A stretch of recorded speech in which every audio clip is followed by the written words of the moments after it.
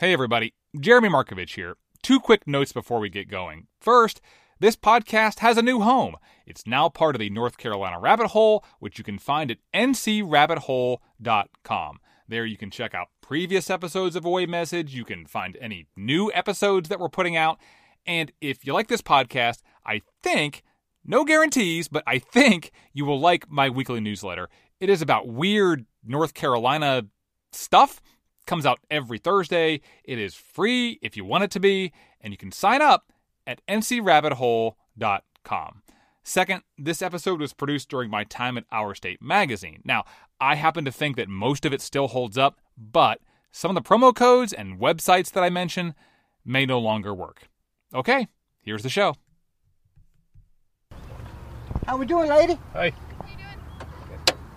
Today, I am riding around a golf course in Greensboro with a guy named Jimmy Moore, who seems to know everybody. She can smoke it too. Oh, she popped that ball up. She got nervous. She usually hit it up there around the sand trap. Jimmy works here. He washes carts, hangs out around the clubhouse, cracks jokes. Hey, we out of beer. We out of beer. You're out of beer? I'm out of beer. Just messing with everybody. That's my job. I'm here talking with Jimmy because I want to know about this thing that happened here at Gillespie Golf Course a long time ago. Something that a lot of people have forgotten about, but something that a lot of folks here at the course still remember. First, though, Jimmy has to tell me about the part of the course that he doesn't like. One of the holes that I hate is number 7. If you get up top of the green, it's bad. And I call the top of the green hell, because if that's where you at, that's what you in. I'm sorry to say. Can you ride me out to number 7 and we'll take a look at it so I can see it in person? I'll take you anywhere you want to go on the golf course. All right. What's happening, little man? You doing all right? Okay. Those guys over there are playing number 7 now, the hole that I hate. We catch up with those guys. None of them seems to be having the round of his life.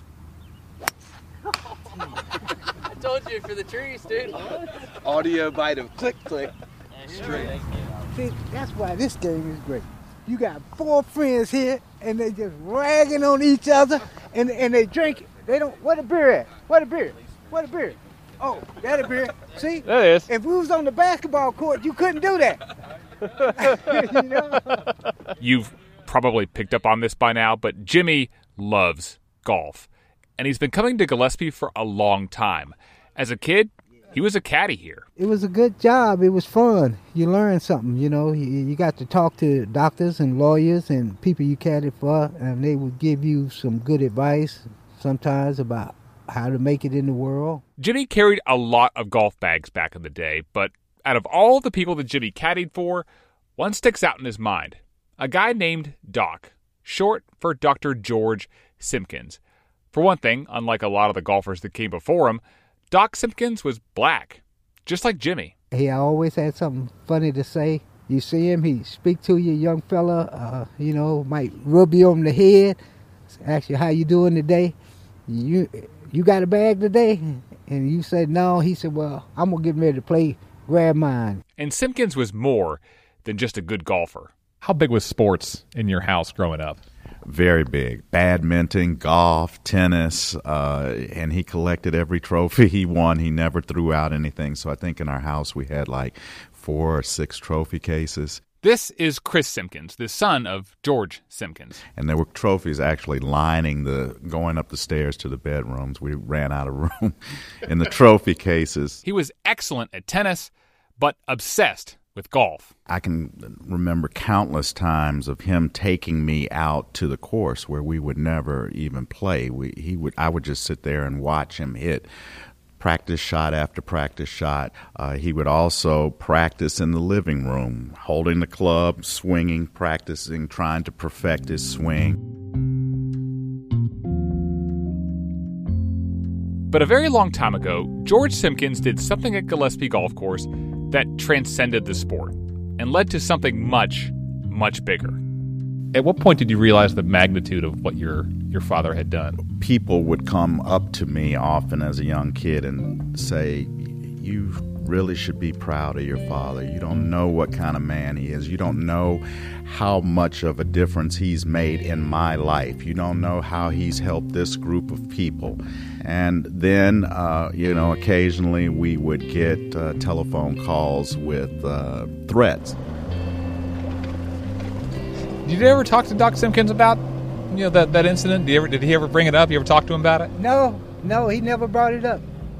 Jimmy Moore says he was too little to remember the incident at Gillespie Golf Course when it happened, but he knows what happened next. And what happened next changed an entire city.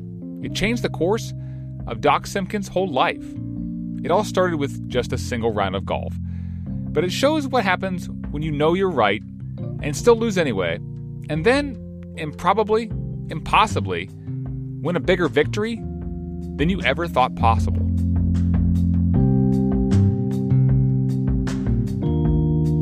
From Our State Magazine, this is Away Message. I'm Jeremy Markovich. Well, I was born in Greensboro at the house I live in now, August the 23rd, 1924.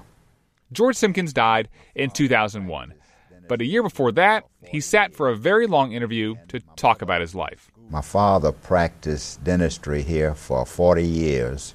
And when the time came to choose a career, Simpkins went into the family business, dentistry.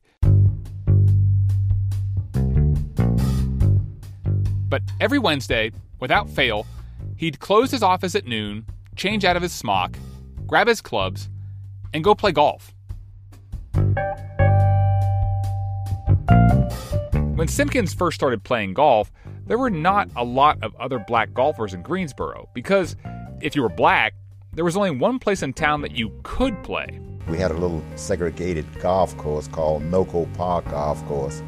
And we'd been trying to get the city to fix it up and cut the grass and fix the greens and everything and keep it up, and they would never do it. There was another course not too far away called Gillespie Golf Course. So I grew up right across the street from the Gillespie Golf Course. Jim Melvin remembers doctors and lawyers and businessmen playing there. It was a very good golf course. There were a number of amateur tournaments played on it. It was 18 holes, owned by the city of Greensboro, and it was segregated. And in the late 1940s, black people in Greensboro said, that is not fair. Our tax money is paying for that course, so we should be able to play it. But in 1949, instead of integrating the course, the city decided to do something else. They closed the golf course and tried to reopen it as a semi-private, which was stupid. What that meant was the city still owned the land, but then leased it out to a private company.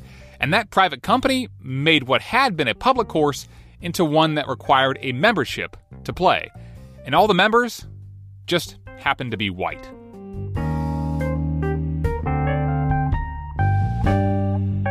And then 5 years later, in 1954, comes this huge decision from the United States Supreme Court.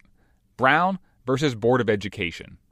That case said segregation in public schools and, in effect, all public places was unconstitutional. It is my opinion that the South will be law-abiding and will comply with the decision of the court and accept it. It was a landmark decision, but it didn't change things overnight. It would take years. This girl here was the first Negro apparently of high school age to show up at Central High School the day that the federal court ordered it integrated. This morning, the mob again gathered in front of the Central High School of Little Rock. Many of them shouting epithets at her. There will be no enforced integration in Virginia. Units of the National Guard have been and are now being mobilized. And I say segregation now, segregation tomorrow, and segregation forever.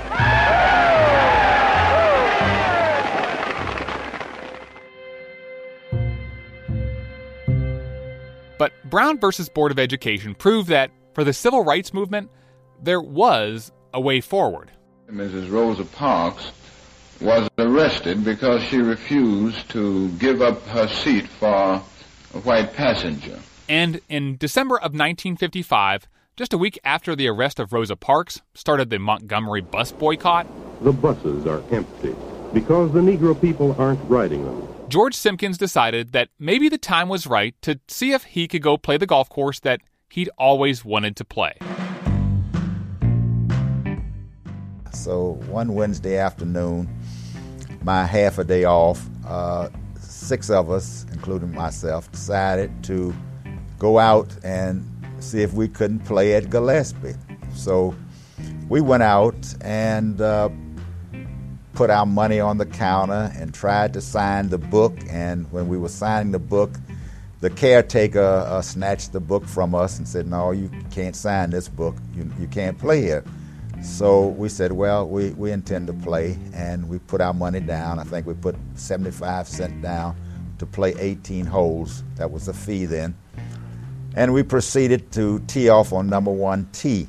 The golf pro was at lunch, and when he comes back, he finds out what's going on and catches up with Simpkins and the rest of the men on the 5th hole. He came out and he started cursing us and going on and telling us that this was a private facility. And we said we know better. Soon after that, the police show up. Well, he cursed us and threatened us and called us everything under the sun. And so I told him, I said, well, we're out here for a cause. He said, what damn cause? I said, the cause of democracy. Simpkins and the men keep playing. The 7th hole, on to the 8th. The police and the pro kept following them. I had to keep a club in my hand for protection because I thought any minute that he would hit me. They get to the 9th hole. I would try to hit the ball down the center, and I was so nervous I was hitting it to the right, and I just couldn't enjoy myself at all. So after 9 holes, I told the guys, I said, let's go. And so we all left, and that night the police came by the house and arrested all of us for trespassing out at Gillespie Park Golf Course. So all 6 men end up in Greensboro City Court. And the judge says, if you plead guilty, I'll go easy on the fine and we'll forget about it. I said, oh, no, we're not going to do that. We're not guilty, and we're going to take this all the way to Supreme Court if necessary. The men are found guilty. They each get a $15 fine, and then they start appealing. First to Superior Court, where they faced an all-white jury. And prosecutors tried to say that the men were arrested for trespassing, not because they were black, but because they weren't members. 2 members of the jury, we found out, had played at Gillespie. Both of them were white men. So Simpkins' lawyer puts them on the stand. They testified that they were not members, nor were they the invited guests of any member. All they did was pay a fee and play out there. That testimony proved that, in reality, if you were white, you didn't need a membership to play. And that shot down the prosecution's case. And so what happens? Simpkins and the other men are found guilty again. And so they appeal again. Now, in the meantime, our lawyers go into federal court. They figure if we're not getting anywhere in the state courts, maybe the federal courts will help. And they're right. Judge Johnson J. Hayes said we had a right to play out there. We had a right to go out there. And the only reason they arrested us were because we were black. The judge says, okay, a private company runs the course, but the city of Greensboro owns the land. And that makes the course a public facility, which means it needs to be open to all people, black and white. He agreed that this course must be integrated. And then, 2 weeks before that integration was supposed to take effect, the clubhouse mysteriously burns down. The clubhouse is gone. But it's just the clubhouse. There's nothing wrong with the rest of the course. But instead of reopening it, the fire marshals go out and condemn the whole course because the clubhouse had been burned down. It stayed condemned for 7 years. And next, the city goes out and removes all of the topsoil from the first 9 holes and builds a garage there.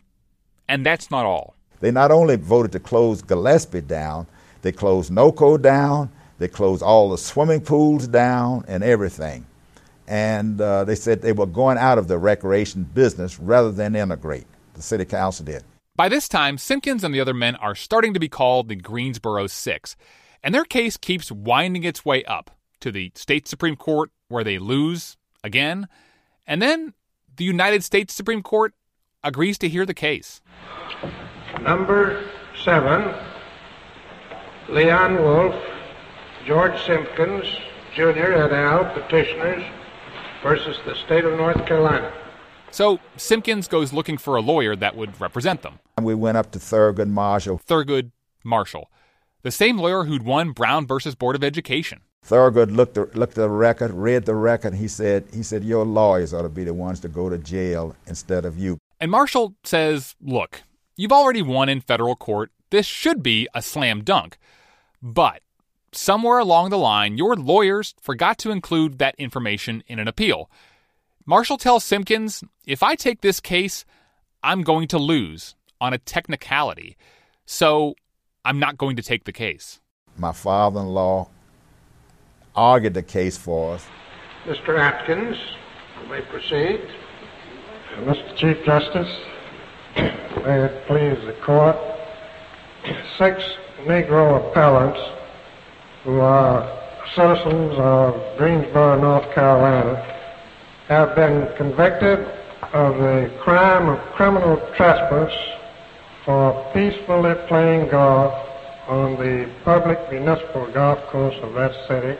And the first thing that the Earl Warren, who was the Chief Justice, wanted to know, how could the lawyers leave something so important out of the case? Why were these 2 exhibits not put in the record? I cannot answer that, Mr. Chief, Mr. Justice Black. And it pretty much goes like Thurgood Marshall predicted. When the decision comes back in 1960, Simpkins and the Greensboro Six lose 5-4. After that, the governor of North Carolina commuted the men's sentences, so they didn't end up going to jail. But that was it. George Simpkins had lost in the highest court in the land, and the course he tried to integrate was closed. The justice system had failed him. The experience I had in the courtroom, where the judge, in the state courts rather, where the judge knew that these people were lying, and they were finding us guilty and indicting us on lies and this type of thing, it just made me want to just devote my life to civil rights.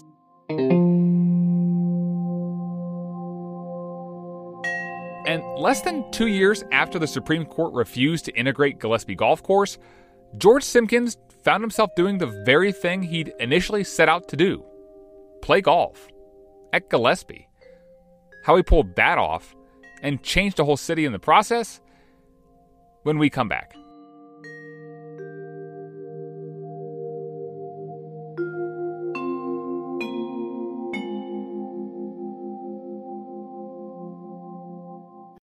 This is Away Message. I'm Jeremy Markovich. Just to recap, in 1955, George Simpkins and 5 other black men were arrested for playing at a whites-only golf course in Greensboro. Their case made it to the United States Supreme Court, and they lost. And while all of that was going on, the clubhouse at the golf course burned down. And rather than integrate, the city closed down all of its recreational facilities: golf courses, swimming pools, and tennis courts. And so, to understand what happened next, you have to know a little bit more about George Simpkins. Could be rude if he wanted to. This is Henry Fry. For the last, 15 years or 20 years or something, I've been known as Justice Henry Fry. Fry was the first black justice on the North Carolina Supreme Court, but long before that, he was a friend of George Simpkins, and he says Simpkins was really competitive. He hated to lose. And there was something else. He had the advantage of being independent. He was a dentist. He couldn't be fired for his views because he was his own boss. That had a lot to do with it. He couldn't be laid off by somebody else. There was one more ingredient to all of this. Remember, Simpkins had been arrested for playing golf in 1955, But it took 5 years before the U.S. Supreme Court ruled against him. 5 years. And so after that, George Simpkins decided no more waiting. George was a kind of a guy who, when he saw something he didn't like and thought it was wrong, he was ready to do something about it. And if he had somebody to go with him, fine. If he didn't, he would do it on his own. And he was completely fearless as far as I knew, in terms of not worrying too much about not only what whites would say, but some blacks. Where do you think that comes from, where it's not just people who are white at the time who didn't like what he was doing, but also people who are black didn't like what he was doing? Well, I think the only thing with most of the black folk who didn't like it was they thought that they could do it by negotiating and things of that nature. He was like Abernathy. You ever heard of Abernathy? Abernathy was Martin Luther King's sidekick lawyer. I guess that's the way I refer to him. And he said that people have been trying to get me to say that we're going to do this gradually. He said, if my neck is in the ditch and the man's got his foot on my neck, I don't want him to turn me loose gradually. I want him to turn me loose now. And so Simpkins thought, I've waited long enough. If the courts won't help, there is another way.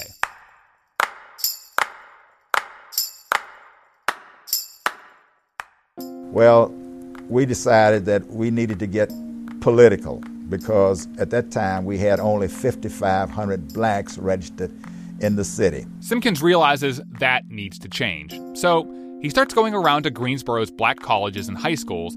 He tells the president of North Carolina A&T about all of the faculty members who aren't even registered to vote. And he was just amazed. He sat down and it made him mad. He sat down and wrote each one of them a letter. Like that, all of the faculty at A&T become registered voters. I went over to Bennett College. We found PhDs teaching political science who were not registered voters. Same thing happens there. I went to Dudley High School. And all of those teachers register to vote. And from there, Simpkins starts going into black neighborhoods. We went from house to house in certain areas and got blacks who were never registered to vote. And steadily, the number of registered black voters in Greensboro more than doubles, from 5,500 to 12,000. And then we started writing letters telling them who the best people to vote for. We made one of the campaign slogan was that, do you intend to open up Gillespie Park so that everybody can play there? Otherwise, we're not going to vote for you. And in the next election, something remarkable happens. We got rid of all the city councilmen who had voted to close down the recreational facility. The new city council decides to reopen Gillespie Golf Course to everyone. And so it opened up as a 9-hole course 7 years to the day after it was closed, December 7th, 1955. On that day in 1962, George Simpkins was the first person to tee off.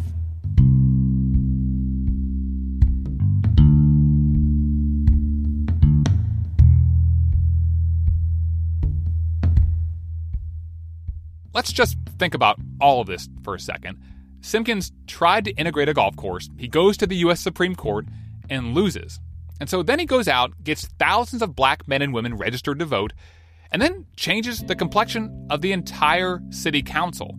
And not only do the golf courses reopen, but the pools and tennis courts reopen as well, for everybody. And he was just getting started. Then the hospitals came along. A patient comes into Simpkins' dentist's office. He's got a bad toothache, a fever of 103, and he needs to go to the hospital. Now, the black hospital in Greensboro had no room, so Simpkins checks with the white hospitals. I called Cone. They had room, but wouldn't take him because he was black. I called Wesley Long. They wouldn't take him because he was black. They had room, though.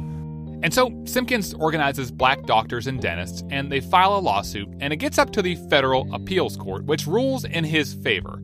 The hospitals have to be integrated. Not only do they have to take black patients, but they also have to add black doctors and dentists to their staff. And this ruling is not just for hospitals in Greensboro, Because of George Simpkins, hospitals across the country have to be integrated. If I've done anything, this was probably the most important thing I've ever done in my life, because health means so much to everybody.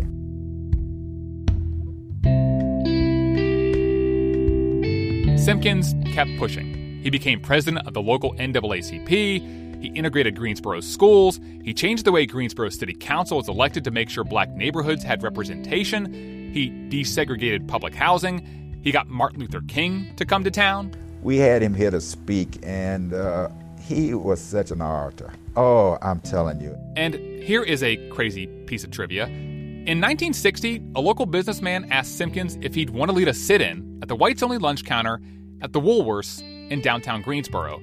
Simpkins, who was still dealing with the golf case at the time, said no. So instead, 4 freshmen at North Carolina A&T did it instead. The sit-in movement spread like wildfire across the South, leading to even more desegregation. Simpkins would later say that if he'd done it, it wouldn't have taken off like it did. There was, however, one thing that George Simpkins did not do: run for office. He had no interest in running any kind of campaign. He truly believed that he could be more influential outside of the system. Jim Melvin, who grew up across the street from Gillespie Golf Course, would go on to become Greensboro's mayor from 1971 to 1981. A lot of politicians are self-serving. He was not personally self-serving. He was trying to positively change the system.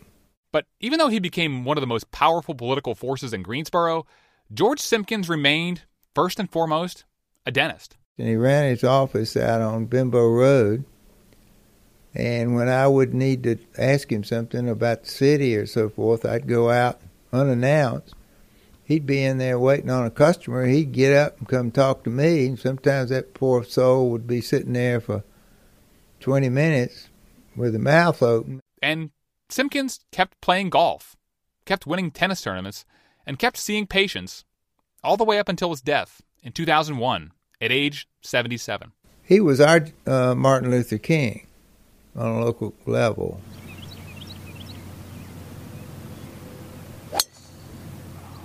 But back at Gillespie Golf Course, it's sort of like George Simpkins is still here. There's a little plaque that tells the story of what he and the Greensboro Six did, but when you talk about him with guys like Jimmy Moore, their eyes light up.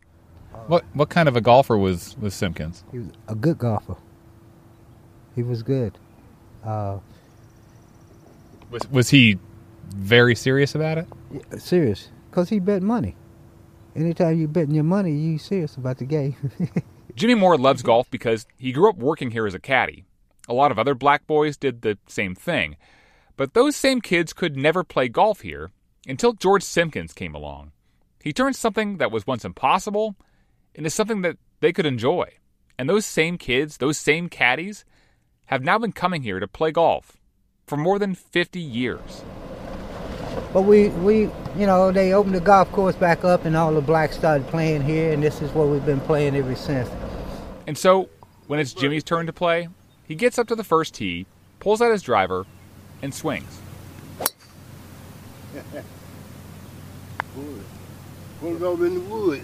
Pull it in the woods. When he's here, he doesn't have to worry about what's behind him. He can just concentrate on the course ahead.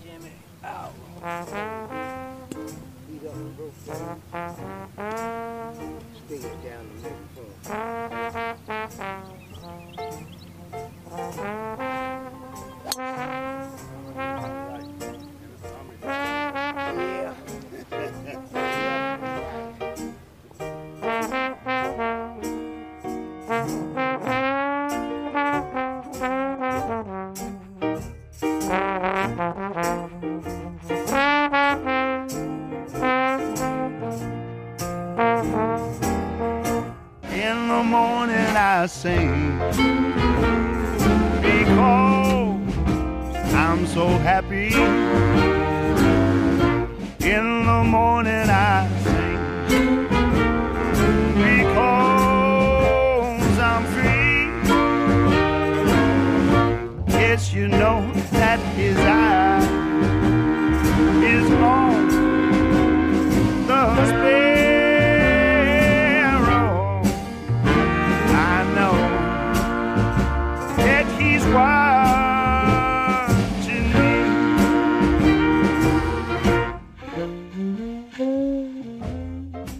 Away Message is written and edited by me, Jeremy Markovich, and produced by me and James Michkowski. Our digital manager is Kimberly Simpson. Our editor-in-chief is Elizabeth Hudson. Our closing song is His Eye is on the Sparrow by Peter Lamb and the Wolves from Raleigh, featuring Kinston's own Maceo Parker. Additional music by Blue Dot Sessions. Supreme Court audio comes from Oye.com. The interview with George Simpkins comes from the Community Voices Project, which is housed at the Greensboro Public Library. A very special thank you to a lot of people, including Nebraska Douglas, Ralph Miller, Shirley Fry, Gerald Attaway, Bill Hill, Bob Brooks, and the rest of the staff at Gillespie Golf Course. This podcast is a production of Our State Magazine, an employee-owned company that's been celebrating North Carolina for 85 years. If you'd like to have our beautiful magazine delivered to your door every month, head over to ourstate.com and use the promo code AWAY to get $5 off a year's subscription. It's our thank you for listening to the show. And one more thing. If a man hits a tree with a golf ball and a podcast reporter is around to hear it, does it make a sound suitable for a ringtone? Can you email that to us? Another TD left on the ground. We want to make that his ringtone. And next up, a trip to a really, really remote place. A bed and breakfast that sits in the Atlantic Ocean, 32 miles off the North Carolina coast. Let me ask you just like the most basic question I don't think I've asked you yet. Why did you buy this? You know, I won it in auction, not realizing that I'd win it as the only bidder. We'll have that story for you in a few weeks.